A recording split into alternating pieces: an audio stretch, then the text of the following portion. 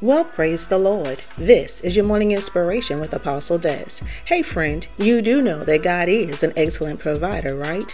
Yes, He is. He will take care of you just like He did the children of Israel in the wilderness, Elijah on the run, Paul in the shipwreck, and John on the Isle of Patmos.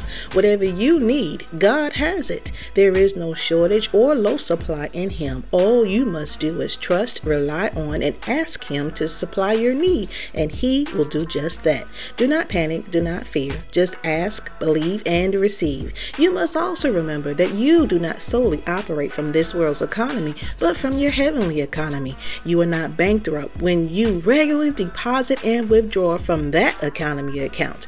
Therefore, relax and know that you are well taken care of. You are not too far out of God's reach, and He knows exactly where you are and what you need. Know also that what He provides is not just material things, but spiritual as well. You have angels watching over you to help you whenever and wherever with whatever.